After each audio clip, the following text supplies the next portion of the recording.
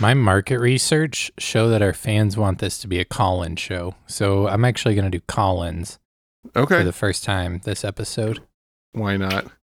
We've been getting ready for it for 91 episodes. Now it's time to try something new. I like it. Guys, I'm kidding. We're not doing a call-in show.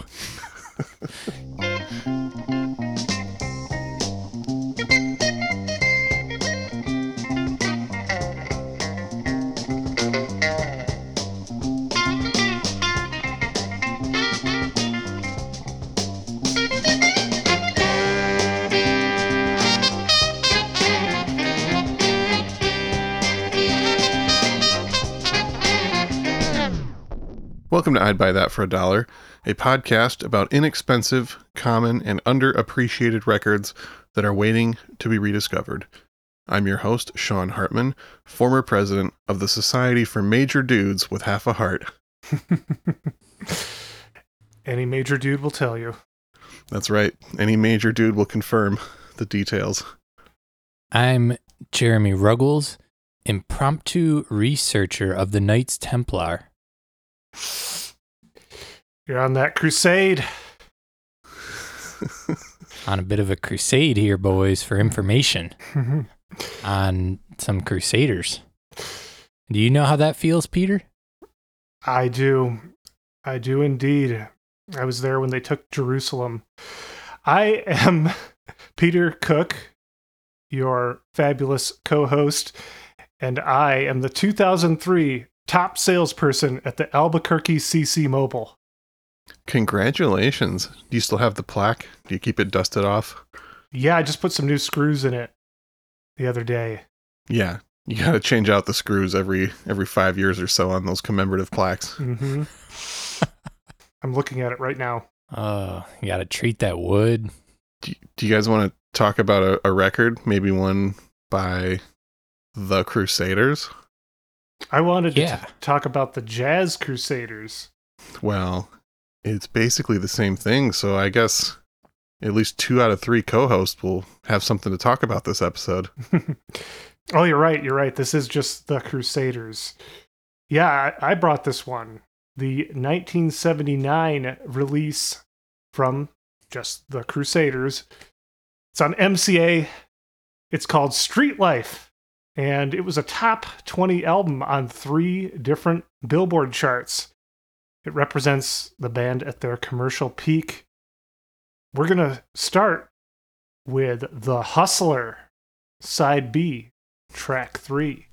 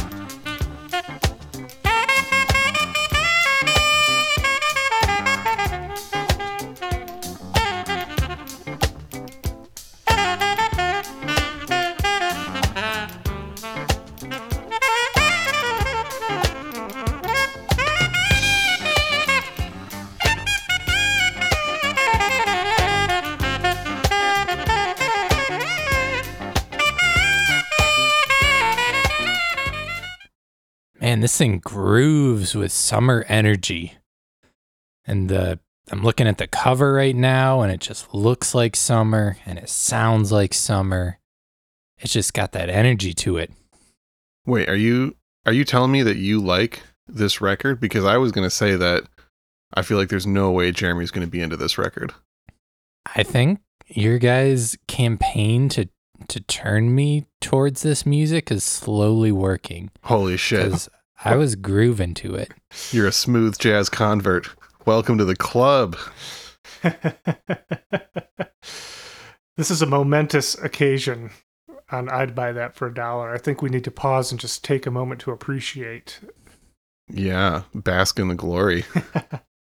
As long as you don't get any big ideas about me liking 10cc in the future, then we're cool. That's fine if you don't like 10cc, but I'm going to need you to eventually admit that Godly and Cream is a dope band. I make no guarantees at this point. We're going to get you there. If you can get in to some like straight up smooth jazz cheese with the Crusaders right now, then we can get you into Godly and Cream. I have faith. I have hope for the future. Soon we're going to hit him with that snack attack. Oh my God. But let's not stray too far from the Crusaders here. That was a hype track, wasn't it? Highly hype. It's so good. Super groovy. I mean, cheesy, like no one can really deny that there's a lot of cheese in the production and the songwriting on here. But at the same time, it just grooves so hard the whole time. It's just fun. Both the bass and the sax were performed by Crusader Wilton Felder on that track. There was also some auxiliary percussion going on in there, courtesy of someone we've mentioned a few times, Paulino da Costa. Mm-hmm. That's definitely a name that I look out for now when I'm record digging, and it rarely disappoints. If you see that guy in a record, it's probably good. Yeah, it's on some major works. It was written, The Hustler that we just heard was written by Crusader drummer Styx Hooper. Great name for a drummer. It's better than his birth name Nesbert. Not to like alienate any Nesberts in our audience. Significant portion of our fan base is named Nesbert. But coming into this, what's your guys' knowledge on the Crusaders or the Jazz Crusaders?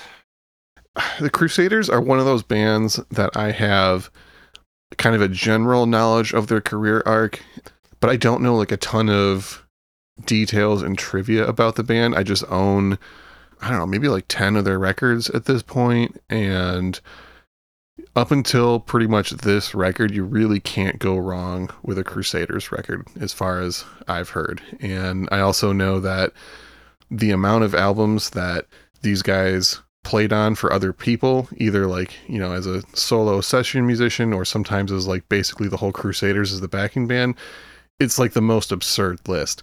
There's so many amazing records that these guys were on. It's just crazy.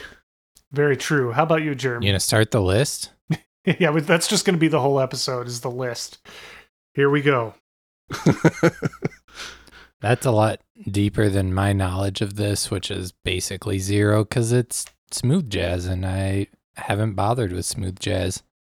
But now you're a smooth jazz convert. He's going to start digging into those details. Oh, Finding all those hot stamper smooth jazz records. Yeah. Get my goatee going. Yeah. I'm ready for it. I'm here for it. I'm here for the transformation of Jeremy Ruggles. I already got the long hair. I just need to ponytail it up. Yeah, exactly. Exactly. The most that I personally knew about the Crusaders prior to researching for this episode was when we did the Ronnie Laws episode. He was connected with them, had grown up near them in Houston, was neighbors to them. The Laws family were neighbors to the Crusaders. And that was really the most I had learned. I've learned a little bit more in researching this, and I'm ready to start with some of their backstory if you guys are ready for that. Very ready. So going way back to 1954 in Houston, Texas, a young piano player with the great name Joe Sample teamed up with some high school friends. One of them was tenor saxophonist Wilton Felder, and the other was drummer Nesbert Sticks Hooper, and they formed a group called the Swingsters. They played a mixture of jazz and R&B, and within a short time, they were joined by a trombonist named Wayne Henderson, a flutist named Hubert Laws, and a bassist, Henry Wilson. And they shifted their sound to more of a hard bop sound and became the modern jazz sextet. And eventually, they were popular in Houston, but eventually, Sample, Felder, Hooper, and Henderson all moved to Los Angeles, and this is in 1960. And once in Los Angeles, they took on the name the Jazz Crusaders. And the following year, they made their first recordings for Pacific Jazz and released 16 albums on that label over the next 8 years. So it seems that... Jesus. We, in the Ramsey Lewis episode, we talked about how he was cranking them out. It seems like the jazz musicians of the 50s and 60s were just so prolific. And the thing is, that's also like a thing that live gigging is a heavy part of jazz music. So you have to think that they're just doing this nonstop, night and day. Yeah, pretty much. Jazz all the time. Jazz for breakfast, lunch, and dinner. Mm-hmm. Yeah, so they mixed R&B and Memphis soul elements with hard bop. The trombone and tenor frontline of Wayne Henderson and Wilton Felder became a trademark for them. They really stood out with what they were doing. But by 1971, they decided to call the group simply the Crusaders because they didn't want to restrict themselves to playing only jazz and kind of limiting the scope of their audience in doing so. Even before the change of the name, they had indicated to audiences that they wouldn't be content to remain within the strict confines of jazz. Their albums had included versions of popular songs like Beatles songs, Eleanor Rigby, and Hey Jude. But with their name change, their sound became increasingly rooted in like jazz funk and soul jazz. They incorporated electric guitar and bass, and Joe Sample, he started recording and performing, playing the electric piano and the clavinet. I guess that this was, I heard an interview with Wilton Felder where he said that they were criticized for switching to the electric piano. That was sacrilege in the jazz world at the time. They must have, this is like late 60s, early 70s we're talking. I think that's right around the same time. Wasn't it like when Miles had the Fender Rhodes played on Bitches Brew? Wasn't that considered a big deal in jazz music? Yeah, because like the guys playing the Fender Rhodes on Bitches Brew had never touched it before, and it was like this whole new weird thing. Yeah. So breaking down walls in jazz here. And this is also right around the same time that you had guys like Ramsey Lewis switching to a more electric jazz funk style as well, and like Herbie Hancock getting into some weirder stuff around this time too. So there was definitely a push of moving jazz from just these like more constrictive genres into incorporating a lot of other elements. Norman Connors is another name that comes to mind of guys that made that leap between jazz and R&B. A lot of people we've talked about before. Mm-hmm. Well, before we go on with their story, I'd like to play another track. I want to feature My Lady. This was written by saxophonist and bassist Wilton Felder. It is side A, track 2.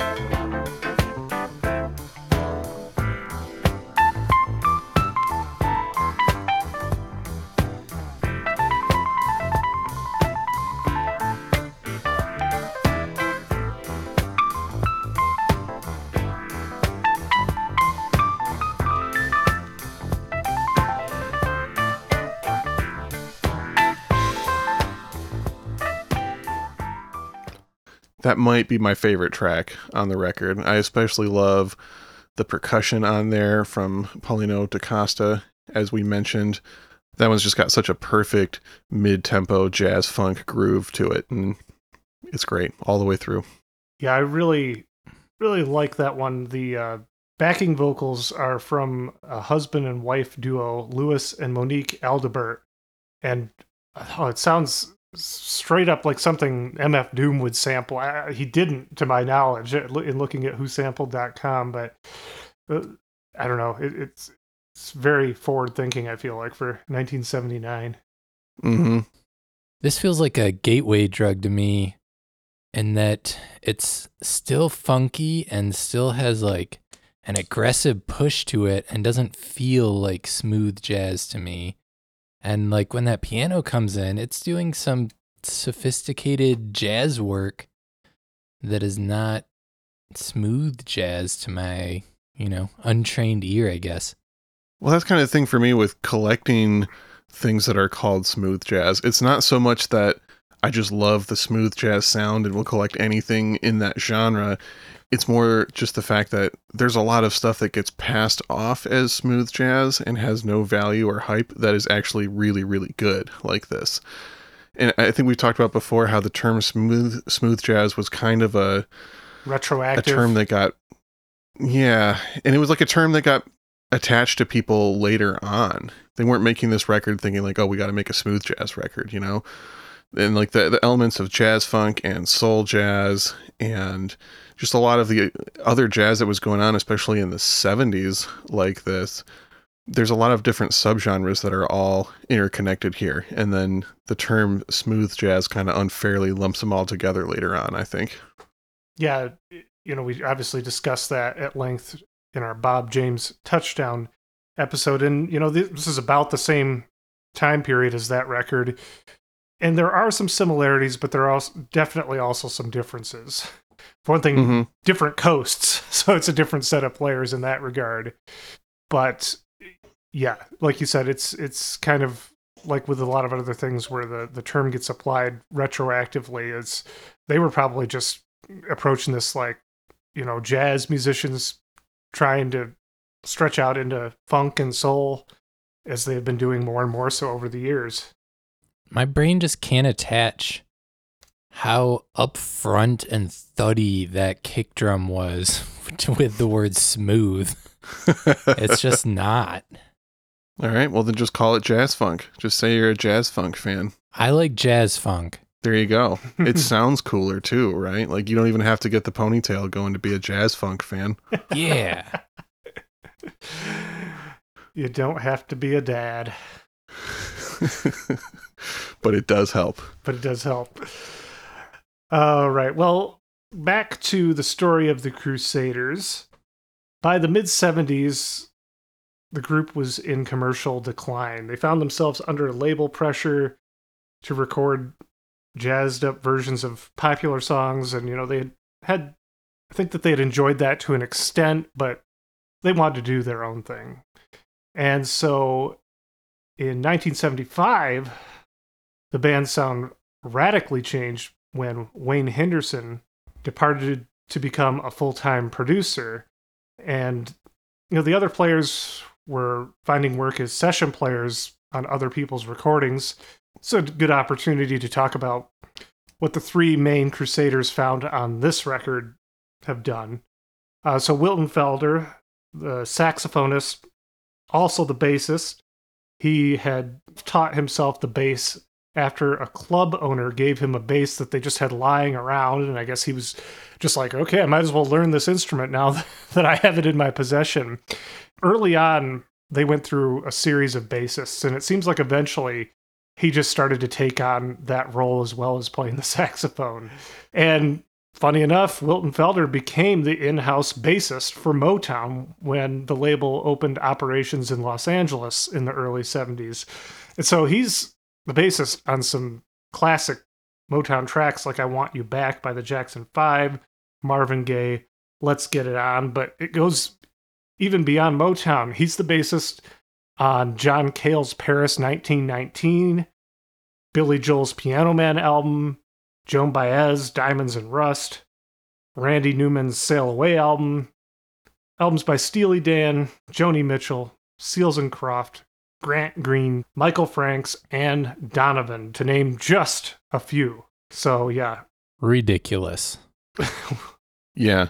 We've talked before about how there's this interesting connection between jazz and folk music, especially on the West Coast.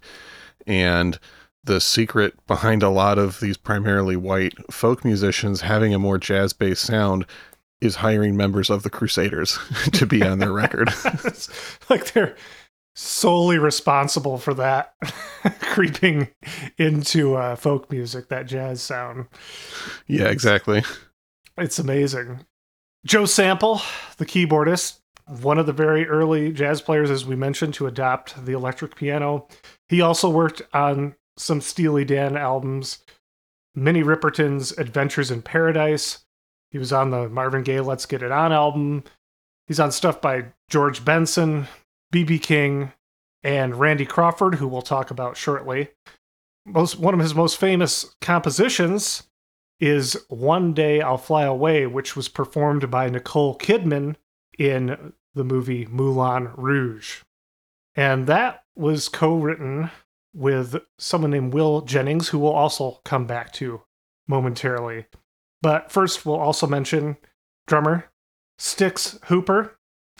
He, in addition to being a Crusader, he's performed with names such as Hugh Masekela, Eric Gale, who we mentioned before on the show as well, Bobby Hutcherson, Freddie Hubbard, Quincy Jones, and Larry Carlton, who was once guitarist for the Crusaders for a short time. Yes, and also the soloist on several very famous Steely Dan guitar solos. Yeah, for sure. And whenever you can get a Dan jab in, Sean. Oh, it's going to happen. Yeah, I will not. Oh my gosh. I will not miss the opportunities. We're going to make you a Steely Dan fan as well, by the way. That is actually when Sean first proposed the idea of the podcast to me. He's like, I'm thinking about getting Jeremy Ruggles involved because I want to convert him to the Dan. Yeah. Here we are 2 years almost into your plan. Playing the long game on this one. Oh, I got time. I got nothing but time. It's if I can get you into jazz funk, aka smooth jazz, then everything is possible. Oh, I see what you're doing there. So yeah, this album that we're listening to today, Street Life, it's produced by Wilton Felder, Styx Hooper, and Joe Sample. And they, kind of like Steely Dan did, they seem to just have a large ensemble of players who they're directing and playing with. And to name all the players on this would be also just take up the whole episode. We'll name a few here and there, but I want to get to the title track that was co-written by Crusader Joe Sample and songwriter Will Jennings, who I just mentioned a moment ago. The reason I want to highlight Will Jennings, he wrote that song that was with Joe Sample that was featured in Moulin Rouge, as well as this title track. He has some other interesting songwriting credits. Will Jennings wrote the lyrics for both Eric Clapton's Tears in Heaven and Celine Dion's My Heart Will Go On. Well, hold on. You're just going everywhere with the references on this episode. At this point, nothing would be surprising. That's just because the Crusaders are literally a part of everything. Yeah. They are Wait music. a second, though. Eric Clapton didn't write Tears in Heaven?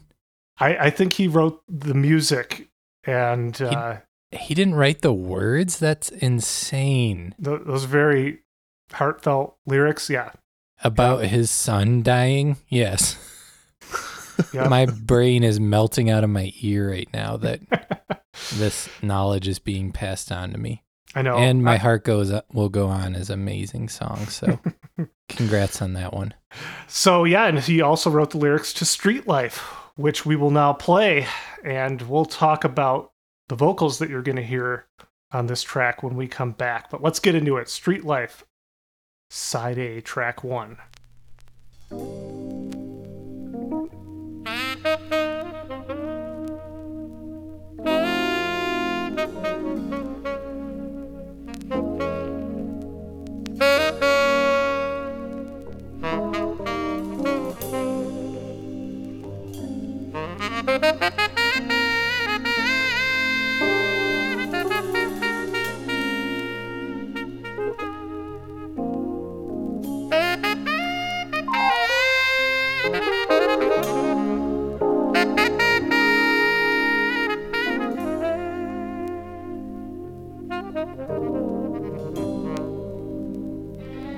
I still hang around. Neither lost nor found.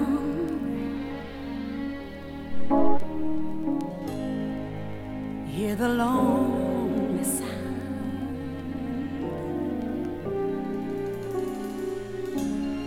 of music in the night. Nights are always bright. That's all that's left for me. Yeah.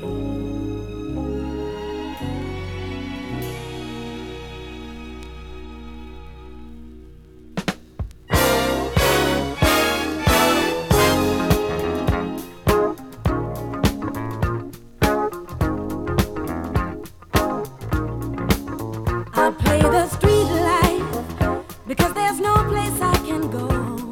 Street life, it's the only life I know. Street life, and there's 1,000 parts to play. Street life, until you play your life away. You let the people see just who you wanna be, and every night you shine just like a superstar. That's how the life is played. A tempting masquerade. You dress, you walk, you talk. You're who you think you are. Street life, you can run away from time. Street life, for a nickel or a dime. Street life, but you better not get old. Street life, or you're gonna feel the cold. There's always love for sale. A grown-up. That is Randy Crawford on vocals. And I'm guessing a lot of people recognize that track. It was a big hit. It was their biggest hit, which is weird for one, an 11-minute song, and two, for their 30th album, give or take. Yeah, we were trying to figure out before going into this what number album this is, and it's around 30. It gets complicated with, it seems like they count some of their live albums as official releases and some not.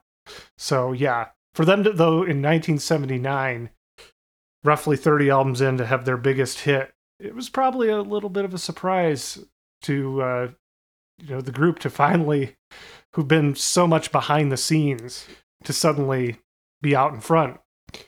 It's especially weird with Randy Crawford being on this track. She's not credited on the album, but I feel like it's some kind of contractual thing, because they do have her name on the back of the record as a special. It says, thanks to someone very special, Randy Crawford, but she would have been on Warner Brothers, so I have to wonder if there was some conflict with the labels that she couldn't be credited as the vocalist. Yeah, it must be. She was a vocalist who had come up in the mid-70s in New York singing with jazzmen like George Benson and Cannonball Adderley. And she had signed with Columbia and met Joe Sample when he played keyboard on her debut album in 1976. I guess the inspiration for that song, it came from a very weird place. I still don't fully understand this, but Joe Sample said that it came from the beginner's ski slope at Mammoth Mountain in California. And Joe Sample was there and saw people falling and running into each other, just total chaos. He said it looked like a boulevard of madness, and in his mind, he commented, like, that's what street life is, and that somehow inspired skiing.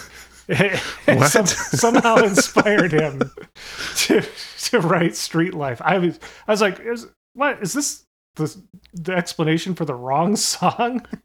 I mean, we've already established that Joe Sample spent his entire adult life inside a recording studio or on stage, so I guess it tracks that he would just have like no concept of what life is like for other people at this point.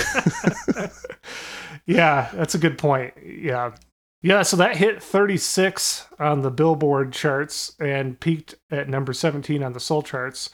It was re-recorded by Doc Severinsen with Randy Crawford again on vocals for the 1981 film that was directed and starred Burt Reynolds. It's called Sharky's Machine. And that version. It's a slightly faster tempo. That's the one that gets used like when Quentin Tarantino used the song in Jackie Brown, and when it was used on Better Call Saul a few seasons back. That's actually what my title at the beginning was a reference to. It's always that slightly faster paced, and I'd say a little more lushly produced version than what the Crusaders did. That's the one that you usually hear out in the world. But this Crusaders track was a hit. And I've never seen Sharky's Machine. I don't know what that's all about. I have not seen that one either. I think it gets... never mind. I've not seen that one. Big hit, but honestly, it was also kind of the last hurrah for the Crusaders. Styx Hooper left the group just a few years later in 1983, and they no longer sounded like the Crusaders, and gradually they disbanded. I know that there were several reunions. I know in the mid-90s, Wayne Henderson and Wilton Felder had a reunion as the Crusaders. There were a few other reunions of sorts as both the Crusaders and the Jazz Crusaders over the years, but neither exists in any form anymore. Almost all the key players are gone now. Wayne Henderson passed away in April of 2014. Joe Sample shortly thereafter passed away in September 2014. And a year later, Wilton Felder also passed away. It kind of reminds me of when the Ramones all passed away within just a few years of each other. Styx Hooper is still around. But that's about it for the key main players of the Crusaders. Do you think he's going by Nesbert yet, or is he still Styx? As far as I know, he's still Styx. But I would have gone with Nesbert, but that's just me. I haven't met many Nesberts in my life, but I haven't met many Styx either. I was going to say, you got a lot of friends named Styx, or... Yeah. Well, Sean, what would you even do with a playlist for this? Would it just be would it consist of all tracks that the Crusaders have played on? Yes, that's exactly what I would do. That was my very first thought when I started making this playlist, was like, oh yeah, the most prolific band of all time. Of course I could just make a playlist, only songs featuring members of the Crusaders. I'm honestly thinking about trying to get real in depth with it and just make a 10-hour long, all albums that the Crusaders have played on. So maybe if I get bored, this will be a giant playlist eventually. But right now, I have 33 songs, 2.5 hours. Every single track on this playlist features at least one member of the Crusaders. So you can hear a handful of different Crusaders tracks, plus songs by artists such as David T. Walker, who is one of the guitar players on this record and one of my all-time favorite studio guitarists. Randy Crawford's solo track on here, the Steely Dan song that I referenced at the beginning.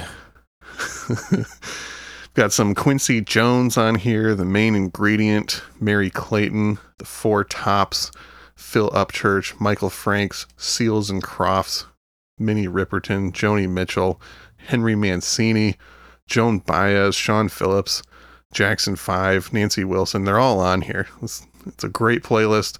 Goes all over the place. Different genres of jazz, different genres of R&B, plus pop and folk. It's great. Check it out. That's on Spotify. You can just search I'd Buy That Podcast, all one word, to find this and all of our other accompanying playlists. Wonderful. And if you haven't already, you're on social media, you're on the Instagram app, feel free to follow us on there. We're at I'd Buy That Podcast. Post about the upcoming episodes, the playlists, keep up to date with what's going on. But you should also already know what's going on by subscribing to us on your podcast platform of choice. Get the episodes right when they drop by doing that. Well, it's just occurred to me, have we ever actually told people when these drop? Or have they just figured it out over time, you think? Yeah, we should do that. Let's do that right now. It's Tuesdays. When you wake up in the morning on Tuesday, it's going to be there waiting for you. Yep. Unless you're in Britain or something. Yeah, which we do have listeners there. That's our second biggest spot, is Britain. Yeah. It probably drops at like, I don't know. It's still probably usually 7 or 8, 9 in the morning there that it would be going up. So on a Tuesday. They're a few hours ahead of us. So yeah, Tuesdays is our day. Get new episodes of I'd Buy That for $1 every Tuesday. Now that I've said that, something catastrophic is going to happen for the first time in the 2 years of this podcast where we can't get it up on a Tuesday. Yeah, you've sealed our fate. Do we have any closing thoughts before we talk about our selection that we're going to leave the people on?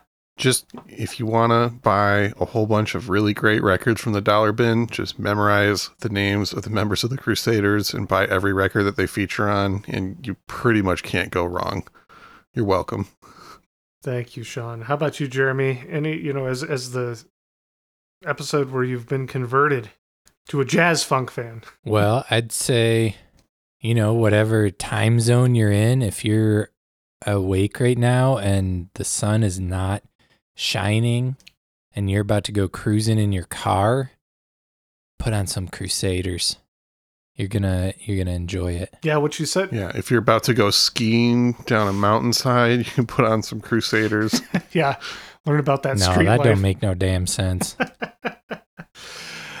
Yeah, what you said at the beginning about the album cover, yeah, it really has that like cruising around on the town on a summer night vibe throughout this whole record.